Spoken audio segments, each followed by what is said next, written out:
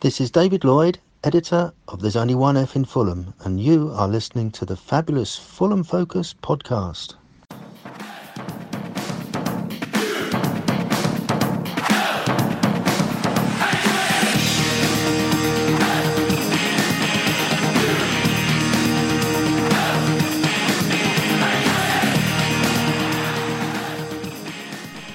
Well, there you have it. 5-5 on aggregate, those blasted bastard bees. A tough watch where, whilst we were generally outplayed, we were also no way near our best. A weird game that was full of scars, refereeing question marks, continual media/commentary bias, and more songs about Fulham than their own club. Legoland wins. A right kick in the face. I'm J-Mac, and I'm joined by Sam Diamond and Danny Smith. And this is your Fulham Focus podcast.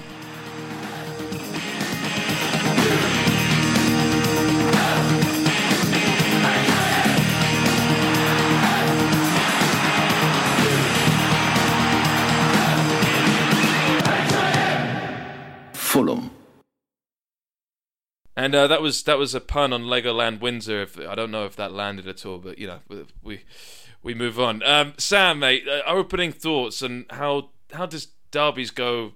How did derbies like that go for you? I mean, we talked about it in the pod a couple of weeks ago or last week, and we mentioned how much of a rivalry it was back in the old days. And yeah, how are you feeling? Perhaps better than I was. It was very frustrating. It was very disappointing, but ultimately, it wasn't particularly surprising. I spoke in the build up to the game how my first concern with a derby is always to avoid any embarrassment. And 5 minutes on the clock, I was thinking, oh, here we go again. And I was having these flashbacks to the 3-0 at Griffin Park a few years back when I'm still haunted by Jazz Richards' performance. Yeah. Or a 4-0 there from when I was a child. Even the 4-1, I think, at Easter on my birthday a few years back at the cottage. And it just felt as, we're going to be in for another one of these nights. But somehow we found our way back into it and actually played some good stuff in the first half. Went in on level terms, and I thought, okay, we have a chance there.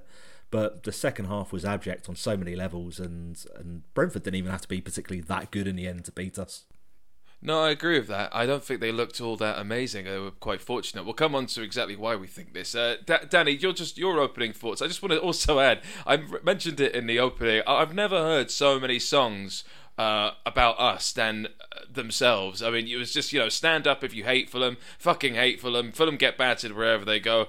Songs about Diego Forlan scoring in the Europa League final, and, stand up if you hate Fulham, sit down if you hate Fulham, put your hands on your head if you hate Fulham, shag your sister if you hate Fulham. It's unreal. And there was a flare every time they scored. There was a fucking flare on the pitch. Anyway, I'm ranting. You go, Danny. What are your thoughts? Yeah, mate. Yeah, obviously not as great as I would have been had we won, but I think it's important to keep perspective. It's been a great season, and I come from a different generation to Sam. I've been a very spoilt Fulham fan, privileged to have seen us play in the bottom division. The old-fashioned way when it was Mickey Adams' team, and slightly before that. But in my lifetime, from my experience growing up, Brentford have always been irrelevant. I never even saw Brentford as a rival. So I suppose, in a way, you've got to see it as a compliment that they sing these songs about us. And I don't take it that seriously, if I'm honest. Just like I'm sure Chelsea don't take the rivalry seriously from our point of view. So, yeah, I suppose I wasn't as upset as you'd imagine you would be losing to a rival, because I think it's important not to be knee-jerk in those situations. Easier said than done. And I can hear every single person in the Focus team listening to this that's in the WhatsApp chat going, you hypocrite, because I am probably the most emotionally, influenced fan on earth. But obviously we're recording this a few days late, so it's easier to be a bit more sensible about it. But at the end of the day, removing that rivalry, they are a good team. It's a hard place to go, and I think they just caught us at the right time for them. I don't think it necessarily means that they're a better team than us. So I actually think that would be a ridiculous thing to say based on one game.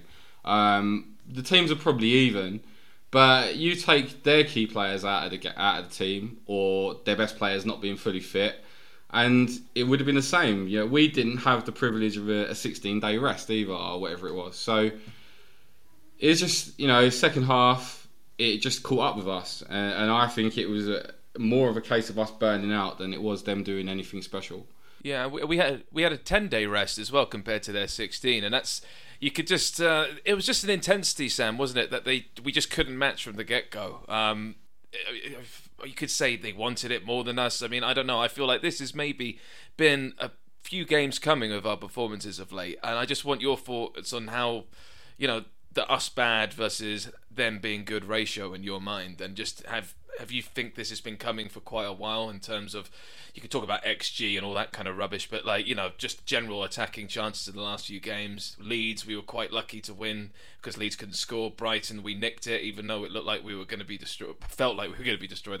Anyway, I'll move on to you. No, I think that's fair. I'm always wary of sort of using that cliche about a team wanting it more. Yeah, these are highly paid professional sportsmen, and I don't think that really comes into it.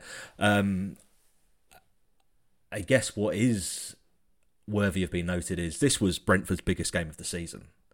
Their fans were very adamant about that in the build-up and wanted to make their strange little stadium as intimidating as possible. Whether they achieved that or not is another matter, but I think it certainly played in to this a really electric start that they had, and yeah, it was very adamant that they did have a 16-day rest.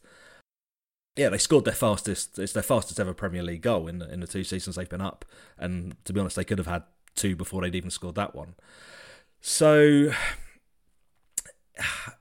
the start certainly caught us cold, but also just the other factors. I think we're not creating much at the moment, and maybe we can discuss the reason why that is as the show goes on. But also, then they have their star striker is full of confidence at the moment, sort of summed up by a sort of snapshot early on that nearly caught Bernd Leno out, and then trying to chip him from the halfway line is. Can he do anything? Can he do anything wrong? What did they say? They said something like, "Is there nothing this man can't do?" He didn't even score. Honestly, I think I do think I saw a tweet earlier. There's a couple of things he can't do. He can't walk past a Labrooks without popping in, and I'm pretty sure someone tweeted. Someone tweeted that if Ivan Toney burnt down an orphanage, I think the media would still rave about him just cheering while playing football. I mean, it's just mad. But yeah, Ladbrokes, you're absolutely right. It did feel that way at times. But yeah, that was it. They have a star striker full of confidence, and unfortunately, for whatever reason, ours isn't at the moment. What were your thoughts on this, Danny, in terms of just because it feels to me that the obvious thing to say is Paulinho wasn't playing, and they just knew exactly what to do. It felt like we just had absolutely no physical presence in the middle, and that was our downfall. I mean, I felt like we were actually physically outmatched in every challenge. Well, obviously we could compare individual performances and match performances as a team, and then react based on that 90 minutes. But there's a lot of science that goes into why a club's set up a certain way. I don't think it's any coincidence that we come back from the World Cup and we were completely set up to the way we started the season. If you think back to how we started that Liverpool game, it was very much the way Brentford attacked us from the get-go. Like, fearless, we're going to get in your face and we're going to make this like a cup final. And we haven't been like that recently. We've actually been well-structured and hard to beat. And the intensity levels haven't been as high. We haven't pressed as high up the pitch. Because we simply I don't think we have the legs to do it. A key player in our season has been Pereira. There's no one like him in the team. There's no one that gets about the pitch the way he did in the first half of the season. And we forget sometimes that he didn't have a summer break because he was playing in Brazil when our summer break was going on. So that's why he hit the ground running, because he was ready for the season because he'd been playing. But that was always going to catch up with him, and not having a like-for-like replacement for him, I think has impacted on Mitro's game. I think it's impacted on the creativity of the team. And that's probably why we've seen Silva go to the style. It's a complete chalk and cheese to how we started the season to what we're doing now. You know, for perspective, in our last 9 Premier League games, we've had to play Chelsea twice, Newcastle away, Tottenham, Brighton away, and Brentford away. You know, so to be in the position we're in is incredible, really, that we've had accumulated the amount of points we've got. So I think it's really important to factor that in when we judge an off performance just because it was against our rivals. You know, I think the team deserve more than that from us.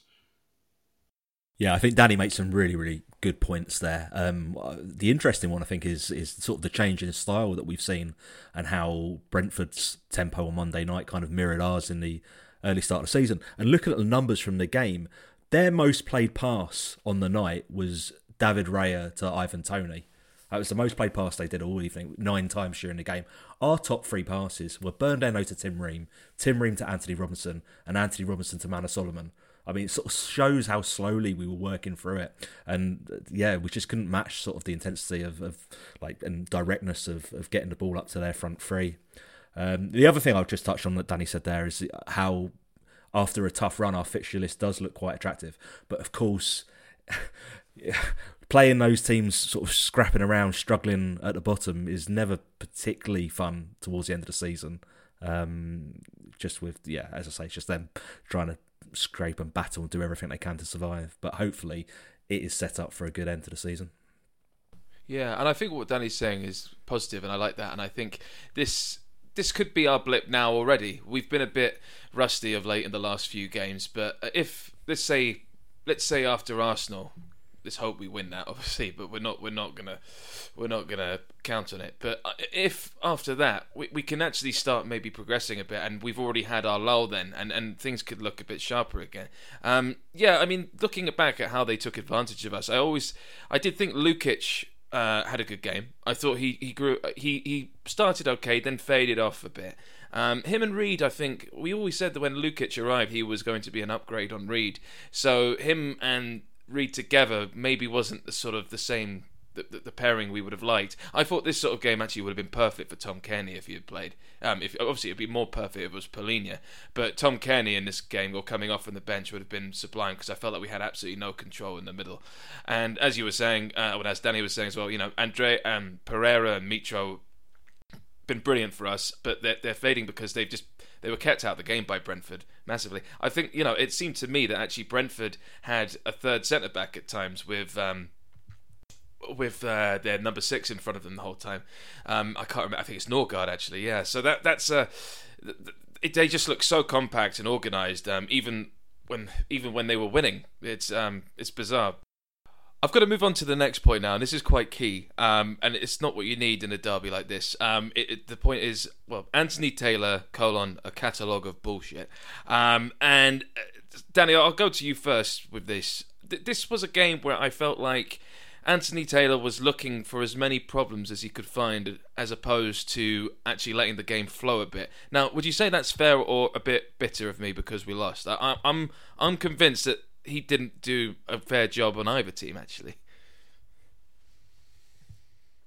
I wonder if the way Marco Silva reacts very passionately on the touchline rubs the officials up the wrong way sometimes, and they get a bit defensive. I think obviously when you're one of the big clubs, I think they're scared to upset you, but when you're Fulham, I wonder if it has the reverse effect. I know they're supposed to be neutral, but when you're forever criticising someone doing their job, you wonder how they would react to that. I'm not saying that's the case, and I'm not criticising Silva at all, because I think it's brilliant the way he acts. I love it. But from their point of view, maybe that's why they don't give us the rub of the green sometimes. And I think the honest answer is all the referees in this country are shit. And you know, there's no consistency because they're shit. So they might have a good game, but then they'll have a bad game because they're shit. And that's that's just where it is, and it's it's easy for us to remember when we've been shortchanged, but every club's the same. Every club remembers the one time when it went wrong for them, but forgets actually when a VAR decision was convenient and got a goal ruled out. So I don't say it evens itself out, but I think it's easy for us to look at that and blame that. It was just an off day all round. What I will say is the challenge on Lukic. I mean, that decision is a disgrace. A referee's responsibility is not only to ensure that the rules are followed, but it's also to ensure the safety of the players. Now, you could argue that it was an accident, but you certainly couldn't argue that it wasn't reckless and it wasn't out of control. Because if it wasn't out of control, you would have been able to pull away. There was quite a long time between having his leg high upon Lukic's shin and the time it travels across his body all the way into his face. I'm not saying he did it on purpose, but if he was in control of his body, he would have been able to pull out of that. He was high in the first place, so it's not like it was two players sliding on the floor. That could have taken his eye out, and he did. Well, I mean, it's an absolute disgrace that VAR didn't intervene. I can understand why he missed it, because I didn't think anything of it, seeing it live. But when you see the replays, I just don't see how they don't do anything about it. But he did give us a free kick, didn't he? So he's seen something there. He's seen something. I mean, look, I know we're going to criticise Ivan Toney, and we will. But in that situation, I don't think he has deliberately gone to do him in the face. But that's irrelevant. It was a dangerous tackle. Yeah, it is. And it's the wrong decision. It was a lot of force in him putting his boot there, and the result was just a really, really nasty injury. Yeah, and it was also it almost was a double slap in the face, because I'll never understand the rule where if you're genuinely injured, I mean, he had to have stitches at half time. You could see that he was hurt. He wasn't like time wasting. He has to come off the pitch then because he's had treatment on the pitch. So then he has to wait for the referee to wave him back on, which means he's out of position. And when they win the ball back and they counter attack, that's pretty much why he has to foul him, because he's not back in time. And I wonder if that went through the referee's mind, because that was an equally ridiculous decision. I don't think we know we're Fulham fans, but it was a yellow card all day long. So I wonder if that he did that to balance it out, because he knew it was his fault that he had to make that challenge. So all round, the rules are so flawed, and once again they got it completely wrong. But how they don't send him off for that and then they give a penalty is just, the mind boggles. Yeah, I completely agree with that, and I thought that was a great point that Danny made during the game. The fact that Lukic was off the pitch after receiving treatment and then waved back on as they're breaking away, and he's then made that tackle, which definitely should have been a yellow card. And you sort of, Anthony Taylor was then saying, "Oh, he wasn't in control of the ball, so it's not a yellow card offence," but it definitely was. We would have been furious if it hadn't gone our way. But then, yeah, two things. Like Danny, I wonder if, he's gone off the pitch, and that's kind of my responsibility, so I'm going to be lenient. Or also, he can see that he's suffered a really bad facial injury that he's not taken any sort of further action on, and decided to give him a second chance there.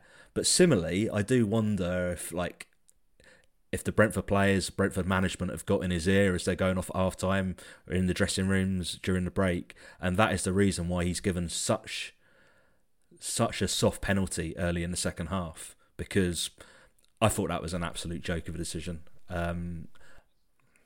Well, let's move on to that. That's a nice assist there for the next point. So obviously that, I mean, I've spoken to a few people. One of my close friends, Alex, who I go to the games with, he messaged me saying, it's bollocks, but that is, I'm afraid, in the eyes of the law, that is a penalty. And you can argue that the law is an ass. But I mean, I think that's the softest thing, and it killed the game and ruined it. And it's also another thing to my point that I think Brentford were incredibly lucky this game in terms of getting a dodgy penalty and getting a deflected shot in the first place from Tim Ream.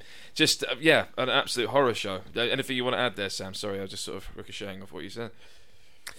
Well, no, it's just in terms of that penalty. Don Goodman on co-commentary, who I think had an even worse game than Anthony Taylor, made the suggestion that he was saying that it's definitely a penalty. It's a great decision. All we're getting is these sort of slowed down frames of Diop connecting with Norgaard's foot, and that contact is minimal. I would say there's as much force in that contact as there was on Willian for when he got booked for diving. There was nothing in it. He threw himself to the ground. And it's sort of that similar VAR thing, is that they always, if you slow it down and you're only going to look at it in slow motion, it's like, yes, you can see, you could argue that that's a foul, but it's not. If you're going to give that, lots of people have said it, you'd be giving penalties 5 or 6 times a game. It was quite similar to sort of incidents, sort of the penalty that Brighton got via VAR at the Cottage earlier in the season, and also the one we gave away at Sheffield United 2 years ago.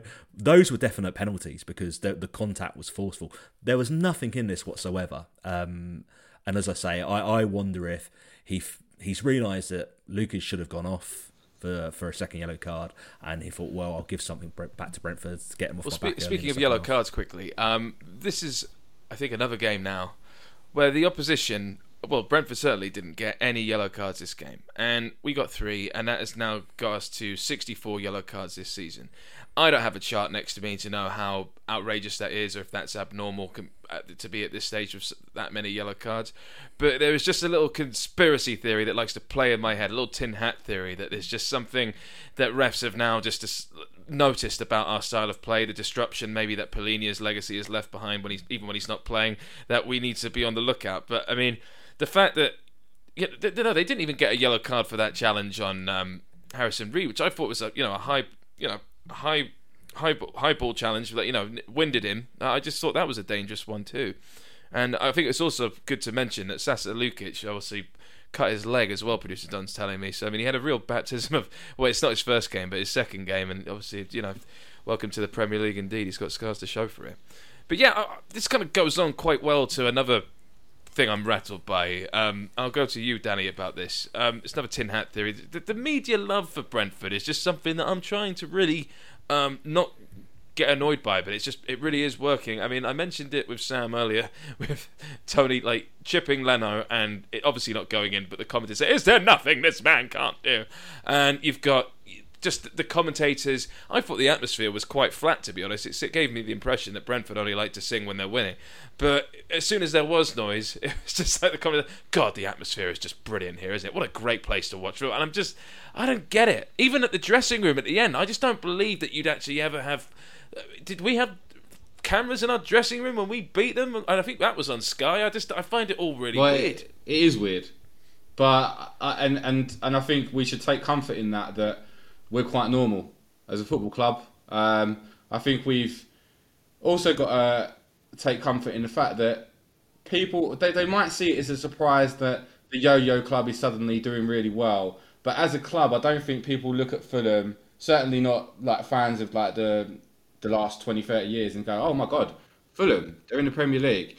So for Brighton and Brentford to be such surprise packages, I think it's, in some ways, even though it's done in a nice way, I think it's patronising. It's almost saying that, oh my God, Brentford? How can Brentford be up there? So, it'll get boring eventually. So let them have their moment, because where's this going to go? Bournemouth had very similar, and I don't think it's sustainable to be a Premier League outfit punching above your weight with a size stadium that they've got. So I know the income of stadiums isn't everything, but it's just not. They're not really going to build on it. I just don't see where it can go in the long term. It's almost like an extended honeymoon, and they might qualify for Europe. I think there's a lot to be admired about the way they run as a football club, but when you're punching above your weight all the time, that will eventually catch up with you. And I'm sure at this stage of Bournemouth's progress under Eddie Howe, no one imagined that they'd be going down in a couple of years, and they did. So this could easily go horribly wrong, and Ivan Toney, when he's banned, could be catastrophic for them. I think the only saving grace is that they've got time to prepare for it. It's not going to just come out of nowhere. But yeah, let the media love him. It really doesn't bother me at all, because we've never had it as Fulham. Even when we got to the Europa League final, the Europa League wasn't seen in the way it is now. Everyone was like, "Oh, well done, Fulham," but it wasn't the same. So yeah, that doesn't bother me. And I'd like to go back to the penalty just quickly and say that if you're giving penalties just because there's contact, then you're basically saying every time someone is touched, whether they go down or not, is a foul. And it's not. That's not true. So the player wasn't in control of the ball. The ball was actually booted away, and it was nowhere near enough for him to go down. So to me, it's just that happens in the box, happens all over the pitch. So I think it was a joke of a decision, but and I think it's also a joke of a decision that Ivan Toney wasn't even booked for the challenge on Lukic, let alone a red. So that just sums it up. You say in Fulham get all these bookings and other clubs don't get them.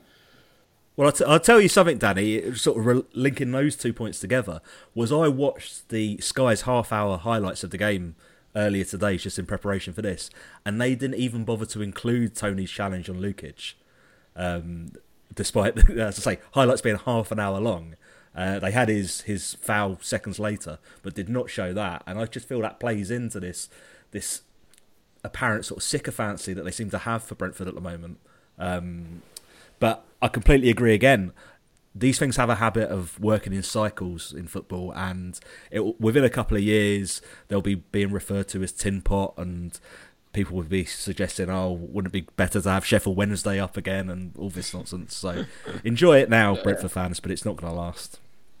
100%. And with us getting a big tally for bookings, I would say that's part of our success. I don't think we're a naive football team anymore. I think we're streetwise. Someone's out of position and the team are gonna counter attack. I think we take them down. We take the booking for the team. If we're winning 1-0 and we can waste a bit of time here and there, I think we'll do it. So I think the bookings are just something we take in order to be the team we are, and we're also an aggressive team. Some teams are a bit placid and let you have the ball, but we don't seem to show teams much respect. I think for the most part that's true, but also there's been quite a lot of occasions recently where I think Paulinho and Mitrovic have been booked more on reputation than what they've actually done on the field. Yeah, and I think Paulinho is a good reflection of the team as a whole and how those bookings have gone. Some have been streetwise, some have been undeserved, and I do think that our reputation goes before us now. But so what? I mean, I don't think we're a dirty team. I think we're a clever team. I remember back to when we was trying to get into the playoffs under Slav the first year when we lost to Reading, and everyone couldn't stand Sheffield Wednesday because they were quite a clever team with time wasting and knowing how to just grind out the results. So I think it's just our style at the moment, and it's a way we've become competitive in the top division. We don't have the resources of the top teams, and that will come over time. But in the short term, we had to find a way to survive, and we've done that. And you both mentioned Mitrovic along with Paulinho, and we've talked about how the missing hole of Paulinho was definitely a struggle for us. Sam, I'd like to go where you think our weakest link in this game was. You were talking about crosses earlier, but bring it on to Mitrovic as well. That seems to be an issue that a lot of people are giving him too much of a hard time for at the moment. We can all love Mitrovic and be critical, and know that we know we've seen better and know how much he can contribute, but there's just something a bit off, heat maps and all, that we've been sharing with each other. Yeah, he's come in for a fair bit of criticism in the aftermath of Monday's game. To be honest, I actually thought he played as well as anyone after that initial blitz from Brentford in the sort of the opening minutes. But he is absolutely, starved of service at the moment. There seems to be two factors at play, I think, in perhaps this blip that he's going through. One is our absolute lack of creativity, and I think also it's the ongoing ankle injury that he has. I mean, sort of looking at the creativity side first, I thought, what Danny said about Pereira was spot on earlier, and that's certainly having a huge impact. We know if we give him the ball in the box, he'll score goals. Whatever level he's playing at, he's going to score goals. But we're not doing it. He was having to drop so deep on Monday to get involved in the game. It's no wonder that he looked frustrated. It's no wonder he keeps talking himself into bookings. He had, in the second half, he had 18 touches of the ball, 11 of which were in his own half, and only 2 in the penalty area. And with one of those, he produced something quite outrageous to almost flick one in past David Raya at the near post. We looked at his heat map for the second half before we came on air, and it was very much compacted just inside his own half on either flank, where he's obviously coming short to get the ball off throw-ins, but we're not getting the ball to him, and that is the fundamental problem at the moment. Also, just to add on his injury as well, there was sort of an in-depth interview with him in the Athletic a month or so back, and he said he's barely trained in the last couple of months, and it's something that the club are managing on a game-by-game, day-by-day basis, and he's in need of a 3 to 4 week rest. I think that's probably underplaying it. I think he probably needs longer. He may even need an operation. I'm just sort of speculating there, but we cannot be critical of someone who's essentially put their body on the line to play for us this season. And I said it last week. Let's just get behind him for the final sort of couple of months of the season. Hopefully, we can produce some creativity from somewhere and get the ball to him in the box. As I say, he is always going to score goals if you do that. Yeah, and the creativity you talk about. I mean, I think this is maybe a bit of a rogue thing to say. I don't think Willian and Solomon are actually right together starting in some ways. I feel like Willian actually struggles a bit on the right-hand side because, I mean, he's played there a lot in the past, but he hasn't got the speed that he has anymore, and obviously he's right-footed, so cutting in from the left on his right obviously suits him a lot more, and on the right it feels like he has to beat his man a lot more, and he just wasn't able to do that. Now, Solomon obviously scored a goal again, and brilliant, and, nice header, bit lucky, but great, and he's in top form, and, where would we be without him at the moment with those goals he scored recently? But yeah, the lack of creativity is a concern, and I feel like Robinson had one of his worst games for us in terms of his crossing, and everything just seemed a bit. I thought Kenny Tete had a very good game actually. I was surprised to see him come off, but we'll get to that. Danny, just your thoughts on everything I've just said, but also the Mitrovic thing as Sam was on about. Yeah, let's start with the Mitrovic thing. Let's carry that on because that's important. I know for Fulham, I try to do my bit with social media, but I'm not a social media person. Like in my private life, I try to stay away from it. So I'm a bit oblivious.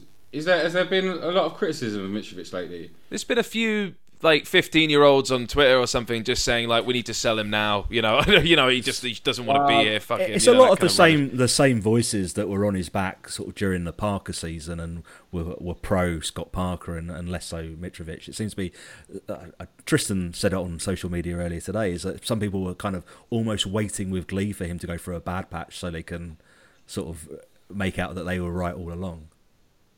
Well, I think this is where the word supporter comes into it, and that's a key word, support. You take the good times with the bad, and that doesn't mean he gets a free pass, but we're talking about someone who is a Fulham legend, who has carried the weight of goals on his shoulder for a long time, stayed with us through relegations when he could have quite easily gone, got us back up. God knows where we'd be if he hadn't have stayed and scored those 43 goals last season. Played through injury after the international break before the World Cup that risked the opportunity of a lifetime to go to the World Cup. Yet we don't have anyone else but him. And it's so obvious how weak we are when he doesn't play. And that's not a criticism of Vinicius. I'm going to stay away from that because you can't compare the two. One's a Fulham legend, and one's been here 5 minutes as a backup.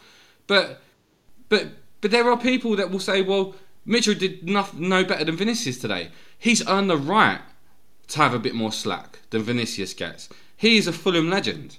He deserves our patience and our support if he goes through bad patches. Nobody is going to be perfect all the time. But he's proved time and time again that he's a quality player. His record alone for club and country speaks volumes of how prolific he is. So we need to be patient with him, and we need to bear in mind that he is injured and he's playing through injuries. And a little bit like Ross McCormack, he's not built like an athlete. So if he isn't training and he's had time out, it's going to take him a while to get that edge back. I think he's at his best when he's playing all the time, and you know he's the fittest I've ever seen him, and the best I've ever seen him. You know, across this season, he's absolutely vital to the way we play when he comes deep. The way Marco Silva has reinvented his role for the team is just genius, and I'm gobsmacked. I think it is really a proper lack of gratitude to get on his back after a few ordinary performances. Not even bad, a quiet spell. I mean, 11 goals when we were relegated with arguably one of our worst teams. 11 goals or 12 goals, whatever he scored, just even before the World Cup break. I don't want to come across as a wind-up because I'm not criticising other people's opinions, but to me, it's borderline pathetic. Yeah, I get you. I completely understand that, mate. I think, regardless of that, he did stay on the pitch, and it's not that he has no passion. Like, some people are questioning his desire. Complete bollocks.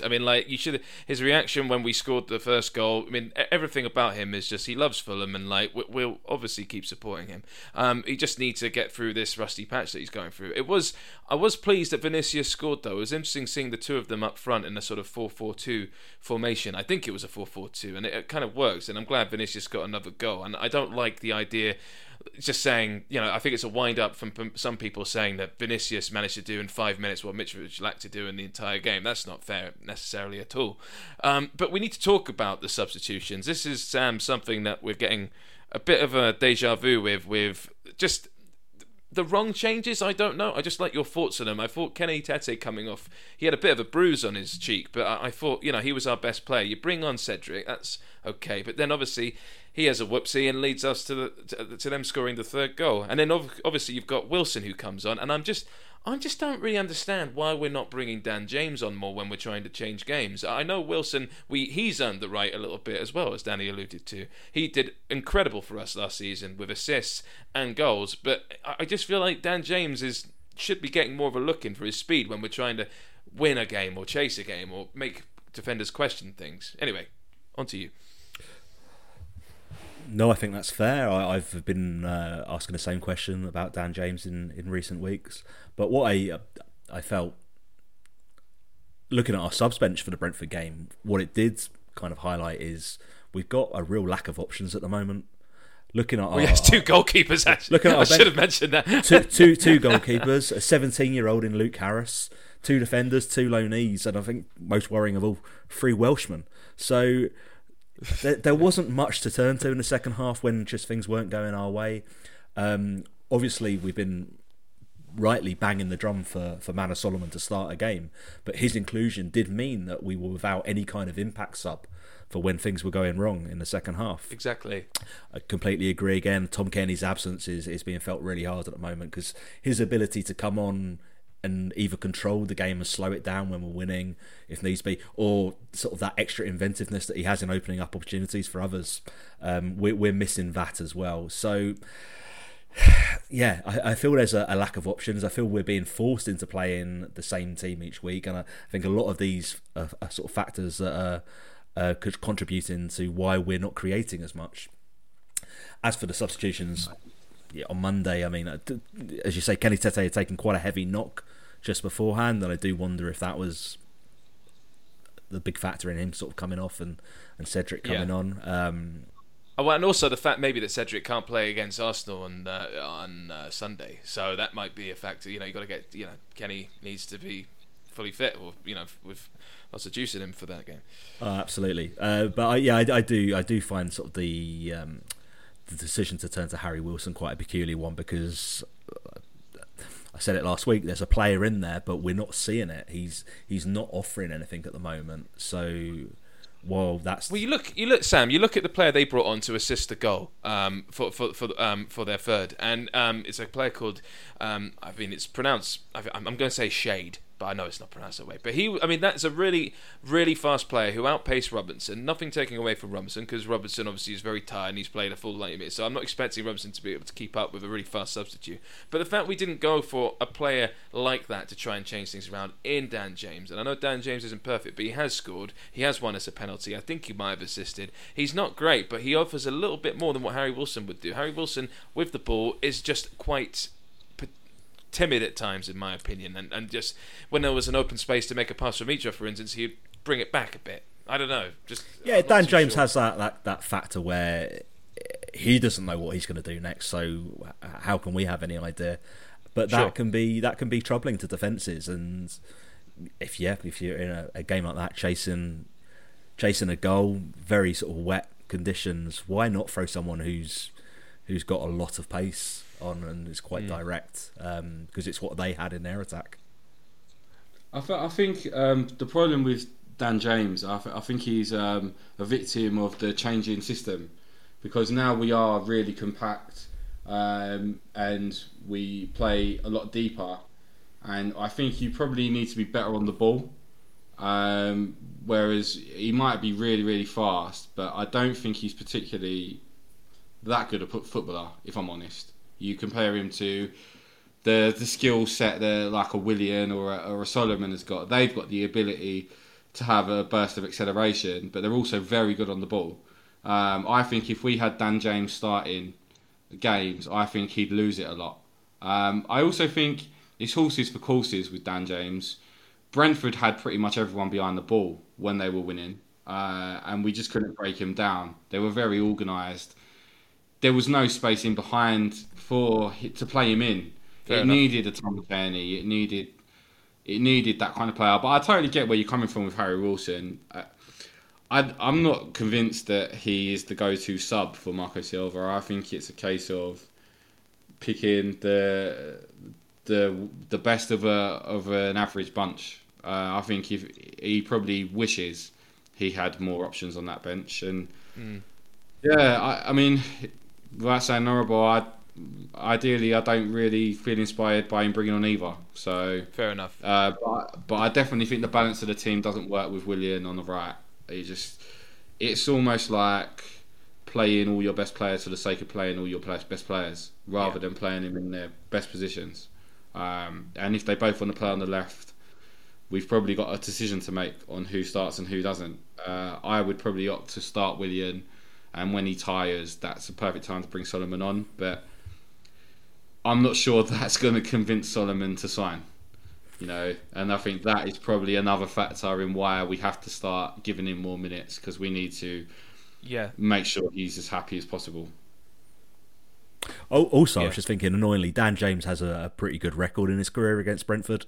That's 2 goals and 1 assist in 3 career appearances against them, including one for Swansea, where he pretty much ran the whole length of the pitch. So that's what you want. I should have sent him on just to sort of worry their fans in the last 10, 15 minutes. That's the thing. But also, I thought like Bobby Reid should have maybe given a bit more time. I mean, so what Danny's alluding to there is obviously how Willian is better suited to the left, and obviously we don't want to piss off Solomon, because we want him to stay after being pimped out by Fabrizio Romano the other night, saying that he's going to go back to Shakhtar and he's got all these clubs circling him. So thanks very much for that.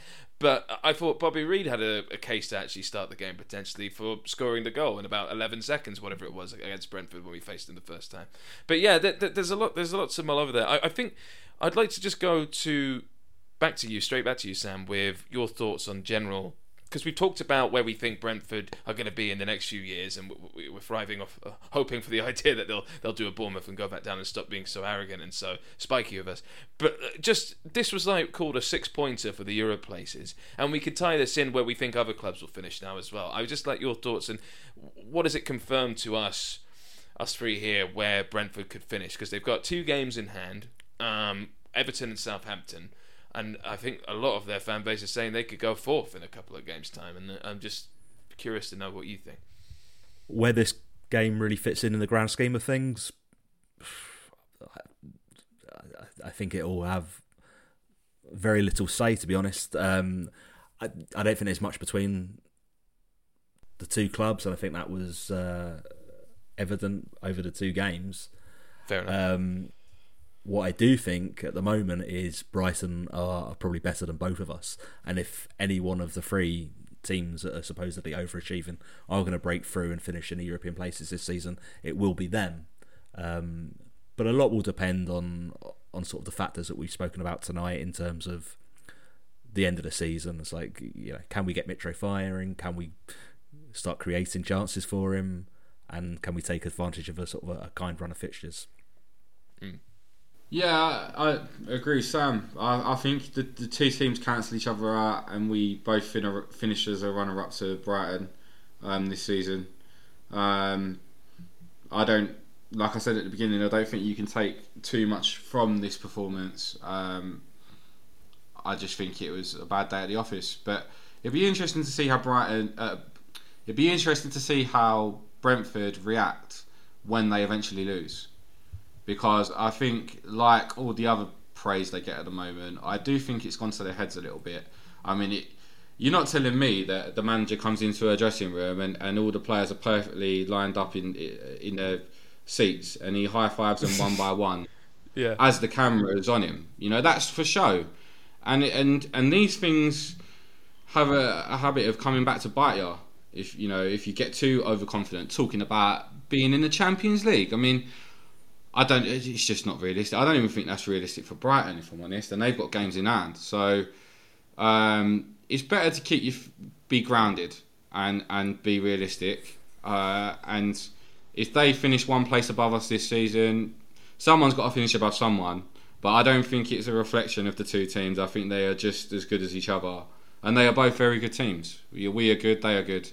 But yeah, and let's be honest. Even if we drop off now, and finish in the top 10, it's still been an incredible season. Of course, yeah, of course it has. But yeah, like I said, I don't think it's factored in how they're going to react when they lose their unbeaten run, because that could open them up to a downfall. And also, I don't know how they're going to cope with harder run of fixtures, because that's what I said when I listed all those teams we've played recently.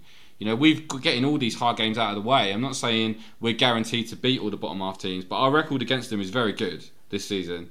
And so if we are still in the mix and we go into those last 10 games where 8 of those 10 games are against the bottom half teams, you've got to be optimistic with that.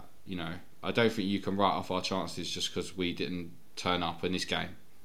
It's sod's law that we didn't turn up on this day, but then we beat them in August. So yeah, and in better fashion as well. I enjoyed the way we won a lot more than the way they won this game. So that's what I'm holding on to a bit. And it's 5-5 aggregate. We didn't have any players kick anyone in the face in August. So there you go.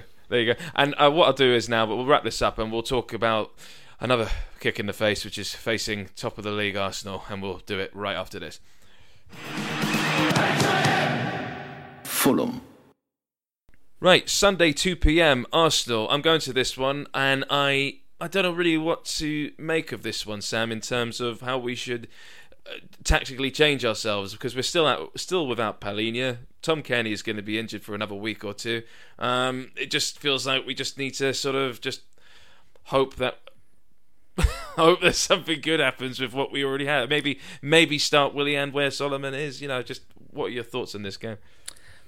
This was a game I was really looking forward to, and actually would have put it behind both Brighton and Brentford away in terms of sort of awkwardness of the games that we've had in the last month. but that was until the Paulinho suspension, and yeah, I don't think we can sort of underplay just how crucial that is to us. I know it's a very small sample, but the 2 games that he's missed, we've conceded 7 goals.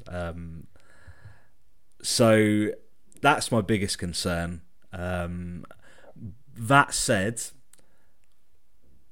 we're playing an Arsenal side that are now sort of beginning to really feel the pressure in their title hunt, and it's shown in recent weeks.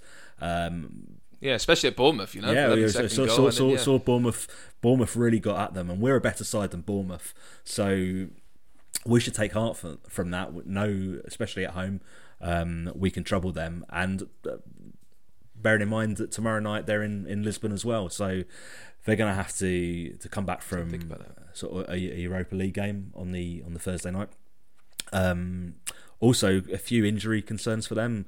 Trossard's out now, Nketiah's out. I don't know if Gabriel Jesus is going to get any minutes in Lisbon, sort of on his road to recovery, but it'll be interesting to see what they do up front. I suspect it will be a case of Gabriel Martinelli going through the middle, which may mean someone like Reece Nelson or Emile Smith-Rowe back in on the left. But it's sort of decisions that Mikel Arteta is going to have to make, and I'm confident we can give them a game, but I don't think we'll see many, if any, changes from the other night, because I just don't feel we have the options at the moment to do so. Yeah, I think we'll see Willian play. I mean, I actually realised that Willian obviously didn't play against Arsenal when we first played, and he'll have a point to prove, because obviously his time at Arsenal was a bit unpopular. So that would be interesting. Danny, your thoughts on Arsenal, mate, and just if you think we can cause an upset here. It should be nice on the eye, at least. I hope it is, anyway. Yeah, I think after the way we played against Brentford and the limitations we've got at the moment with options, I do wonder if we are going to see Silva do something surprising and maybe change the formation. I know he hasn't done that often this season, but I think it's not a criticism of Reed or Lukic as such. It's just an unfortunate situation that the 2 players that were injured were Kearney and Palhinha. If it had been Kearney and Reed playing against Brentford, or Palhinha and Lukic, you know, any kind of other combination, then I think you would have had a bit more meat in there, or a bit more of a foothold in the game, so a passer. And I'm not sure what to make of Lukic. I'd never seen him play before until he came to Fulham. I would say he's a little bit slow and lightweight at the moment. It's going to take him time to adjust to the Premier League, and he's had to hit the ground running because we've got no choice. But Reed, for all the good things Reed does, he's not going to find that killer pass if a team has everyone behind the ball. So it did feel like there was a massive void in the middle of the pitch. And I would say, apart from the intensity levels, I would say that was probably the biggest factor in why we lost to Brentford. But so I don't know. I don't know if we have to flood the middle of the pitch and try and stop Odegaard getting on the ball. Exactly. So that he's the one that makes them tick. Maybe we have to play Willian in a more central role just for this one game, just to make it more compact in there. I don't know. Try and force them out wide, because our fullbacks are probably our biggest strength at the moment. So defensively, you trust them in one-on-one situations more than you would a Reed or a Lukic to win a midfield battle on their own.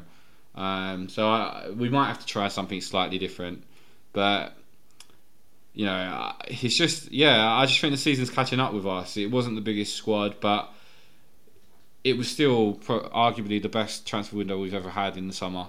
When you look at the players we brought in, they are why we are where we are. They've upgraded the team so much, and it was always going to be a hard season. It's just good for us that it's catching up with us when we've already done enough to get over the line. And this summer will be key to boosting our options so that we're not in this position next season. Well, I've just seen that Shahid Khan is selling his $200 million yacht. So maybe he's about to put some Mbappe funds in. Who knows? I don't know. That's what we're gonna buy Dan James with that.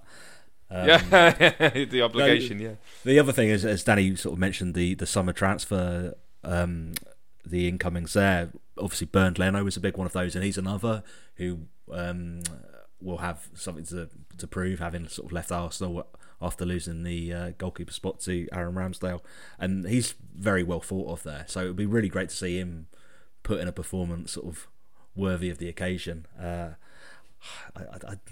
Maybe a couple of days have passed since the Brentford game. I do feel we can get something from this. Yeah, I think something surprising can happen, and I think it will start maybe with something to do with the lineup, as Danny says, and I'm confident we can maybe get a draw, or even who knows. I mean, but it seems like maybe our luck might be running out, but at the same time, I feel like some VAR. It does seem to me that Arsenal have been quite popularly called a very lucky team at the moment, so maybe VAR will give us an absolute hiding as well. I'm not too sure. I mean, with that, what would your score prediction be? Then Sam. If you'd have asked me earlier, I would have probably gone for a sort of a narrow 2-1 defeat, but I've taken some pretty strong painkillers, so I'm going to go for a 1-0 win, courtesy of big Issa Diop from a corner. All right, very good. I'm going to go with 2-2, and that's the way it is. Oh, Danny, have you got any predictions, man? I think a lot was made of that Bournemouth comeback. But I think the main thing to remember is it was Bournemouth. I don't think they would have come back from 2-0 down against us. I think we would have been too hard to break down, too disciplined. So I could see this being a much harder game for them than people were probably thinking, with our injuries and suspension problems. I think they'll probably just win. And if I don't know if this comes across the wrong way or a bit negative and unambitious, but the FA Cup is so important to me this season. I wouldn't be against making sure the players are 100% for that. Yeah. And almost writing this game off, but you can't do that. You can't. So Daddy's going to send out a front three of Harry Wilson, Dan James and Carlos Vinicius. Yeah, I know, and that's the problem. I think if we had a fully fit squad, might be all right. Then I wouldn't have been against rotating 2 or 3 of the players just to make sure they was 100% for that trip to Old Trafford. But we are where we are, and you never know. Momentum is important in football. I think if we was to somehow get a result, I think that would probably put us in a better position to get a result at Old Trafford. So. Go for it, and I'm going to go for a 1-1 draw. 1-1 draw. Okay, so draws for me and you, and a win for Sam. Now, Sam, I feel like I know what you're about to say, because Danny did a nice sort of assist there going on with the FA Cup, and this is the point where I talk all other business, and we've got 2 things to mention. I've already mentioned the huge fucking news that Shahid Khan is selling his yacht. That's massive. It's not, obviously, but obviously you got the FA Cup tickets that come out for Manchester. We don't want to go over this because we've done it to death, but yeah, something from you on this. Yeah, I just felt when we all needed a pick-me-up the day after the Brentford result, we really didn't get it from the club when the ticket information was announced for the quarter-final. So a couple of things to mention, really. It was disappointing to see tickets priced at £46 for adults. But also, I was just, we've gone with an allocation of 3,100.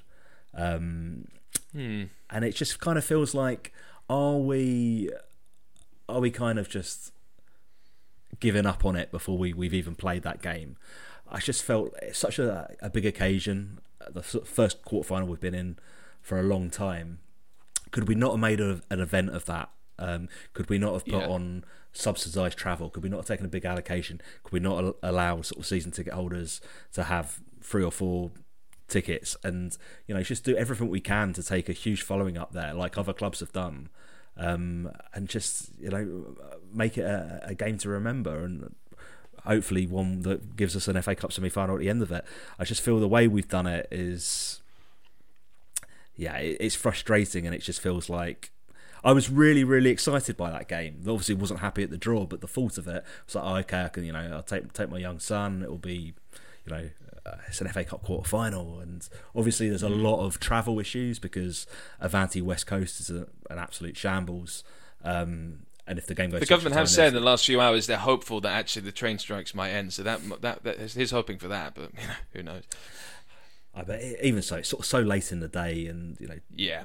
with train tickets in this country being sort of an extortionate price that they are, you add on to that the ticket pricing. I just feel, obviously, the club get 50% of the revenue for this, so they probably want to see a full Old Trafford as much as United do. But I don't know. I just feel like the way we've gone about this, the way we've sold this game to our fans, it's like we've given up on it, and we'll probably now be lucky to sell out the allocation, the smaller one that we've taken, rather than, as I say, we could have done subsidised travel, subsidised tickets, taken thousands up there, and given us the best chance of making the semis.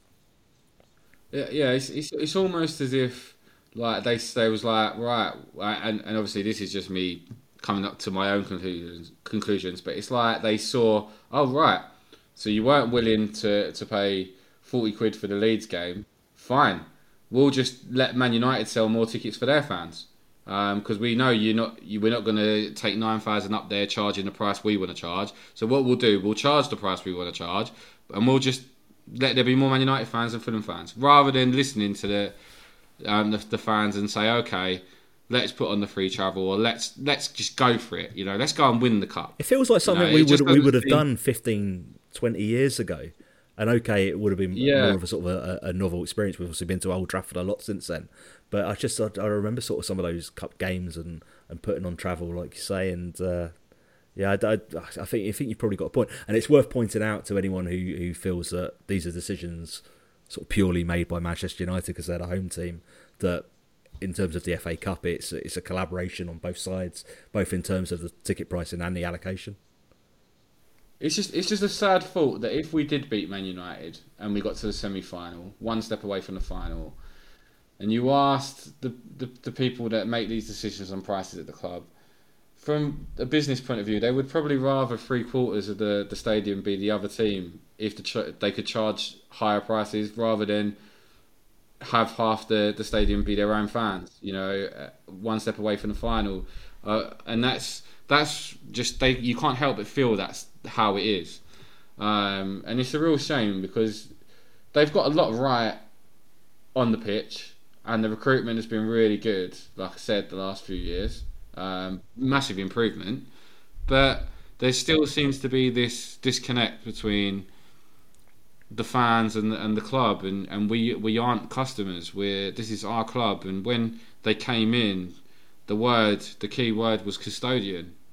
And sustainability, yeah. He wasn't the businessman that was going to do this. So I don't know why it's this way. I don't think it'll ever change, but it's just one of them things. I just hope that we just turn up on the day and beat Man United, and we can give our fans the dream they deserve, because I think every club deserves to win something at some point, and 144 odd years, like Jesus.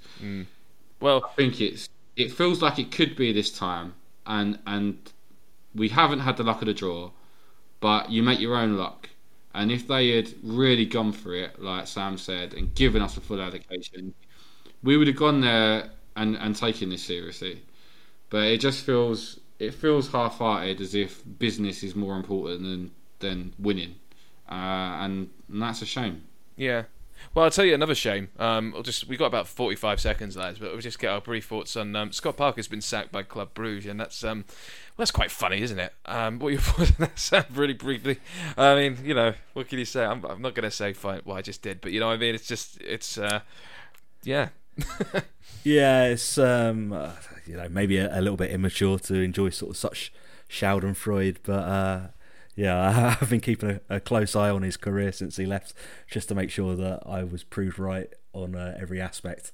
It's a great shame that my dad died last year, because he maintained to the last that Scott Parker was a good manager, and Dad, you were wrong. You were really wrong. Yeah, I know. God rest his soul, but I do unfortunately agree with your son. He isn't a very good manager. Listen, I think we've got to be classy. We're a classy club. I don't think we need to gloat. I think his record since he left us says it all. Losing 9-0 at at Anfield, getting a sack, losing 7-1 or whatever it was in the Champions League, and getting a sack. We've moved on, and he's gone backwards, and I think that sort of tells its own story. So, best of luck to him for the rest of his career, but it's very hard to see him ever being. I mean, what I would say is he is Brentford in 2 years' time. Everyone lauded him for everything good he did, despite there being so many flaws. And look what happened. So, Brentford fans, just be warned. I thought you meant he's going to Brentford. I don't think they will ever want to see him again after Well, Wembley. I'm just saying, that all good things come to an end. Absolutely. And sometimes they never come back. Well, that's a lovely way to end the pod. Well, I think it is, actually. Let's leave it there, because we'll be back. We'll be back with a reaction to Arsenal and all the week's antics that have entailed. And just guys, it's been really nice to talk to you both. It's after a defeat like that, it's nice to actually talk, and it's like therapy. And it's been a pleasure. It really has. So thank you very much to my co-host. Thank you very much to Danny. Thank you very much to Sam. And we'll see you again soon. If you like what you hear, please tell your friends about us. We're on all the social media apps. We're on all the pod apps. And yes, thank you very much. Fulham.